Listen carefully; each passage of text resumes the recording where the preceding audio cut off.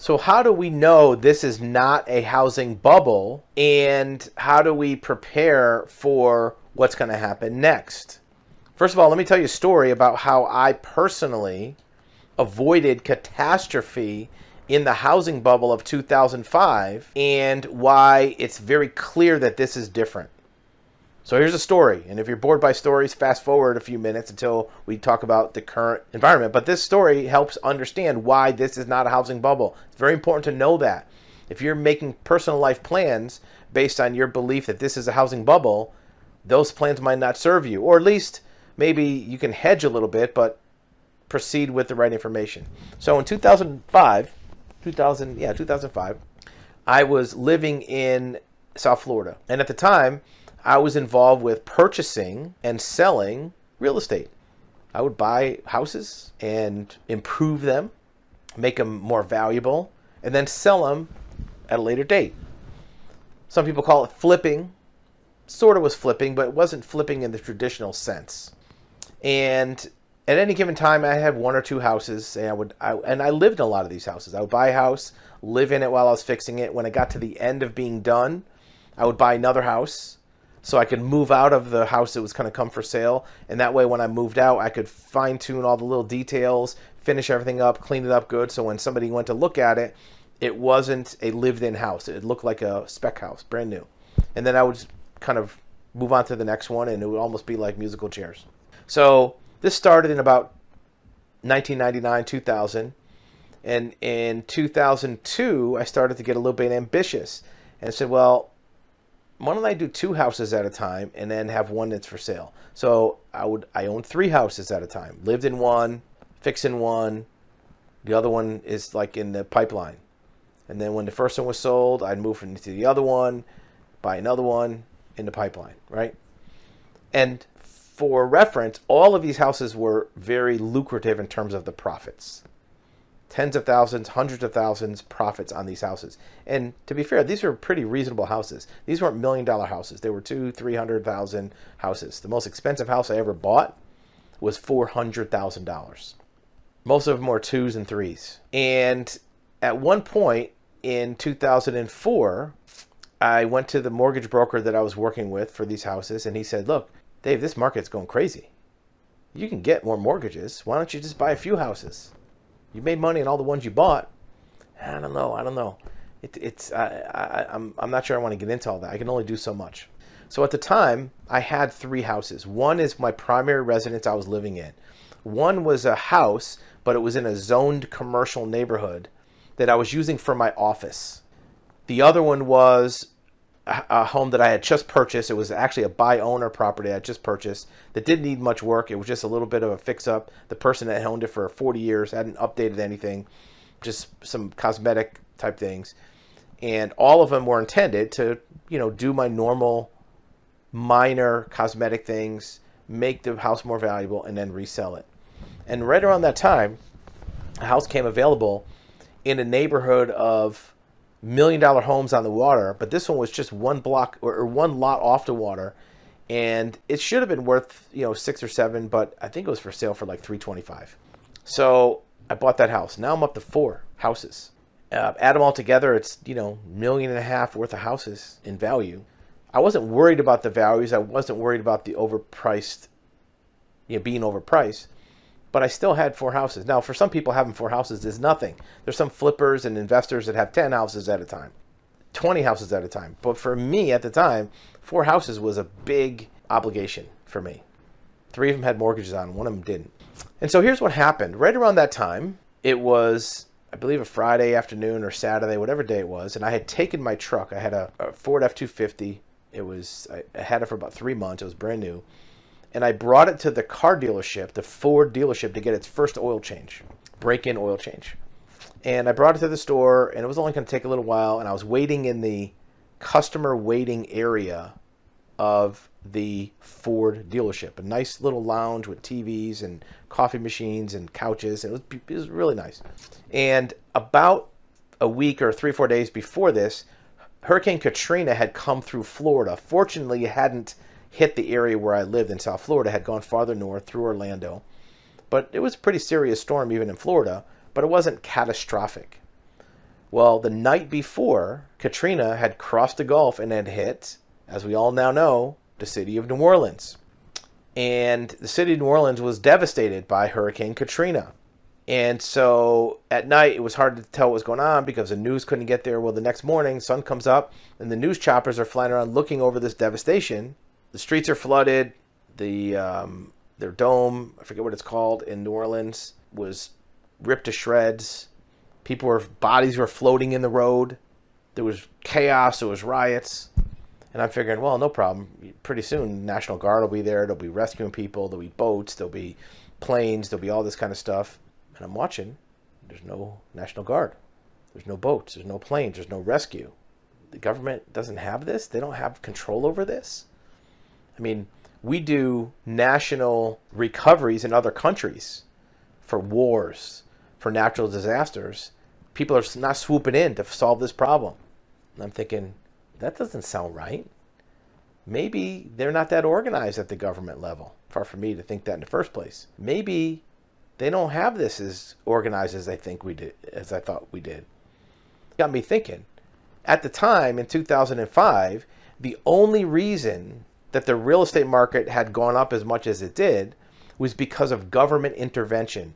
Low interest rates, mortgage-backed securities, lax regulations at the government level about who can get a mortgage, who can borrow money, no oversight, and they did it intentionally. The Federal Reserve and the Housing Administration had all done this to get more people into homes. Back in the mid-90s, they had passed laws that say, we want more people to be in homes. Don't worry, we got this. We know how to take care of this.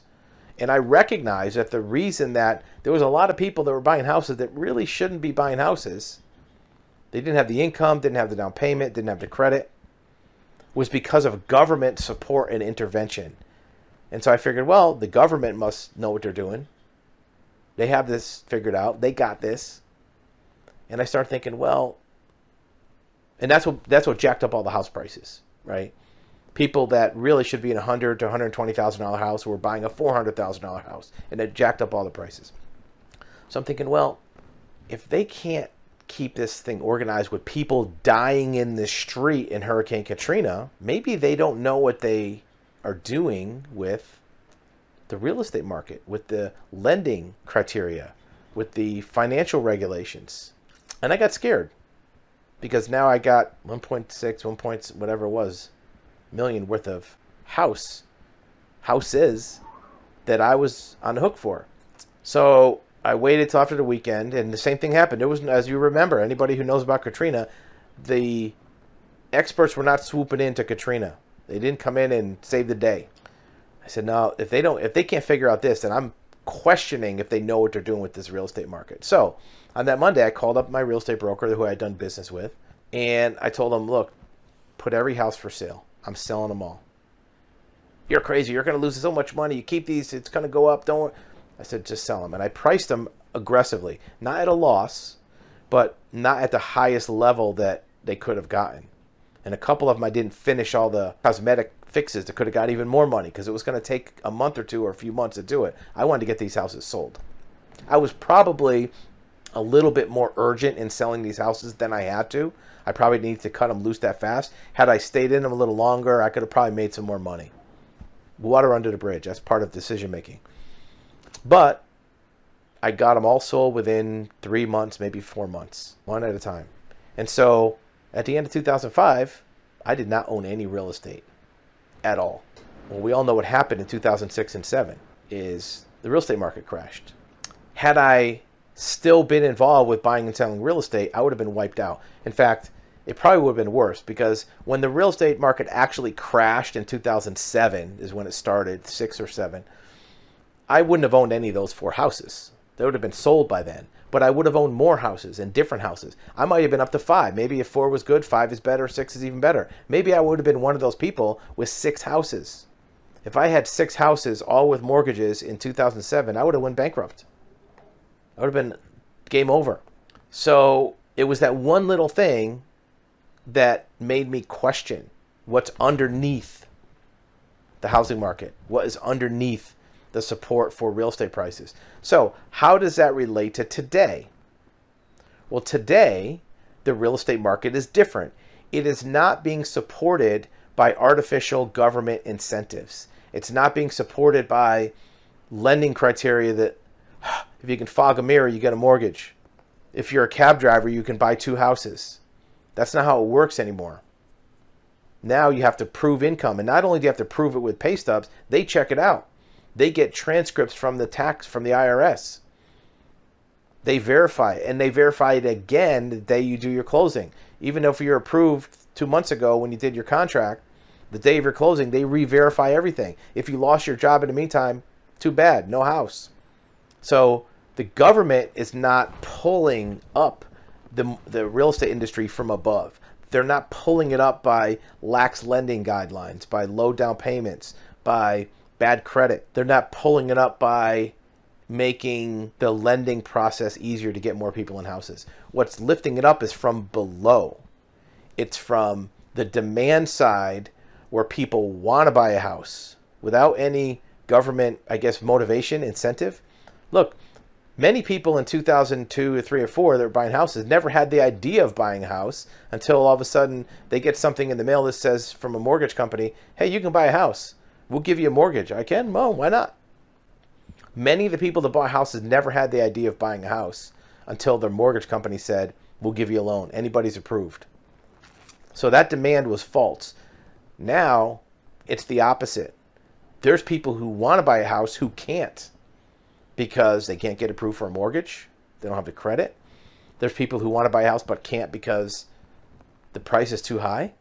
There's people who want to buy a house but can't because there's no house available. There's no inventory. So the support for this market is from below that's holding it up, not pulling it up. The other difference is, huge difference. Right now, anybody who owns a house and who's buying a house can actually afford the true monthly payment on the house. What does that mean?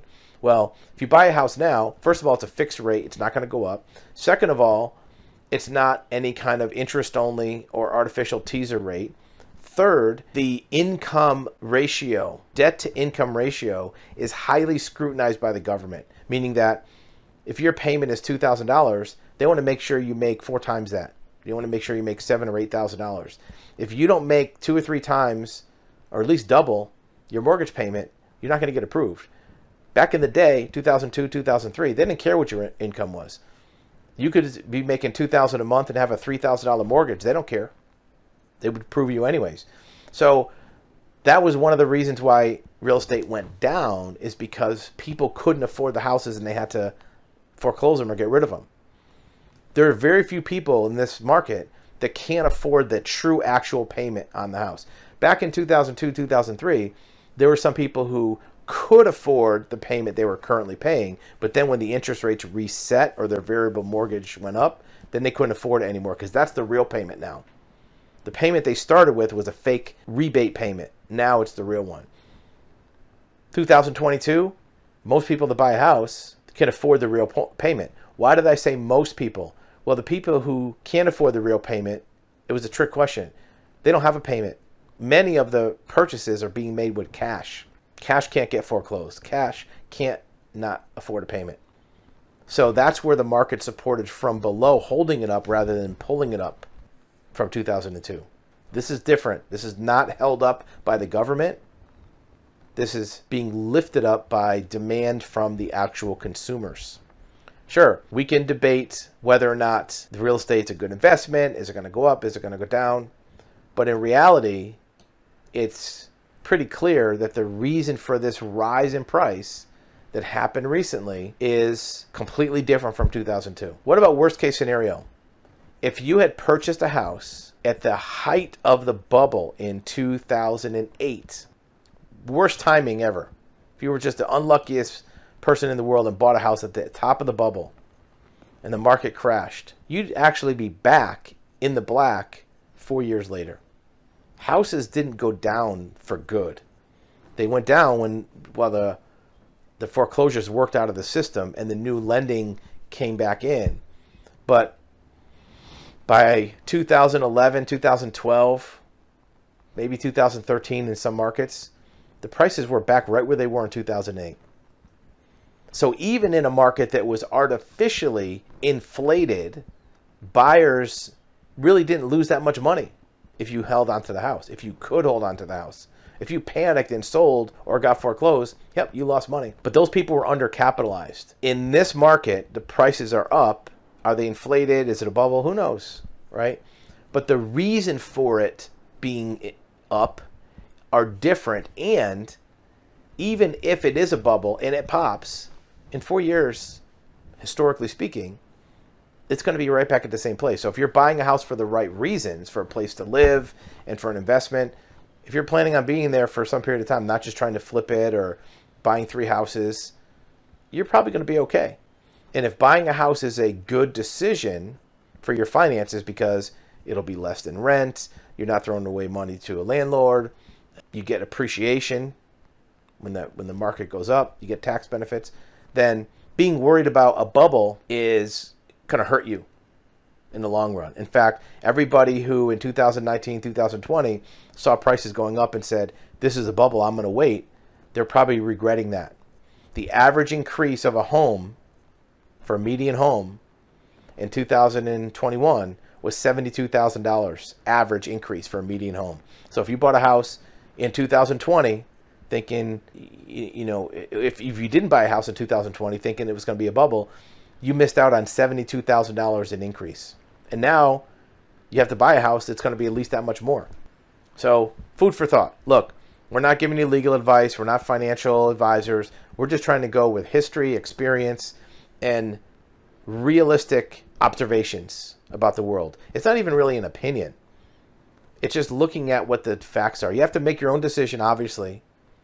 But we just want to give you a point of view that has rational, realistic, reasonable premises behind them, not based on just a feeling or a thought or, well, that was a bubble, so this must be a bubble. Prices went up before, went up again, right? So real estate has always been a long-term beneficial investment. Like the guy said a long time ago, it ain't making any more. Real estate is what it is. Certainly there's something to be worried about by losing if you buy a house. It's very unlikely you're going to lose. Now, if it's not a good idea for you to buy a house financially right now, different story. But you can even watch some videos that you could probably make it work anyways. You'll probably get a decent house with a mortgage, tax and insurance for right around $1,000, which would make it a good financial decision unless you can't afford $1,000. It's not a bubble. Doesn't look like it. Obviously, you got to make your own decision, but it's one way of looking at the world that might be beneficial.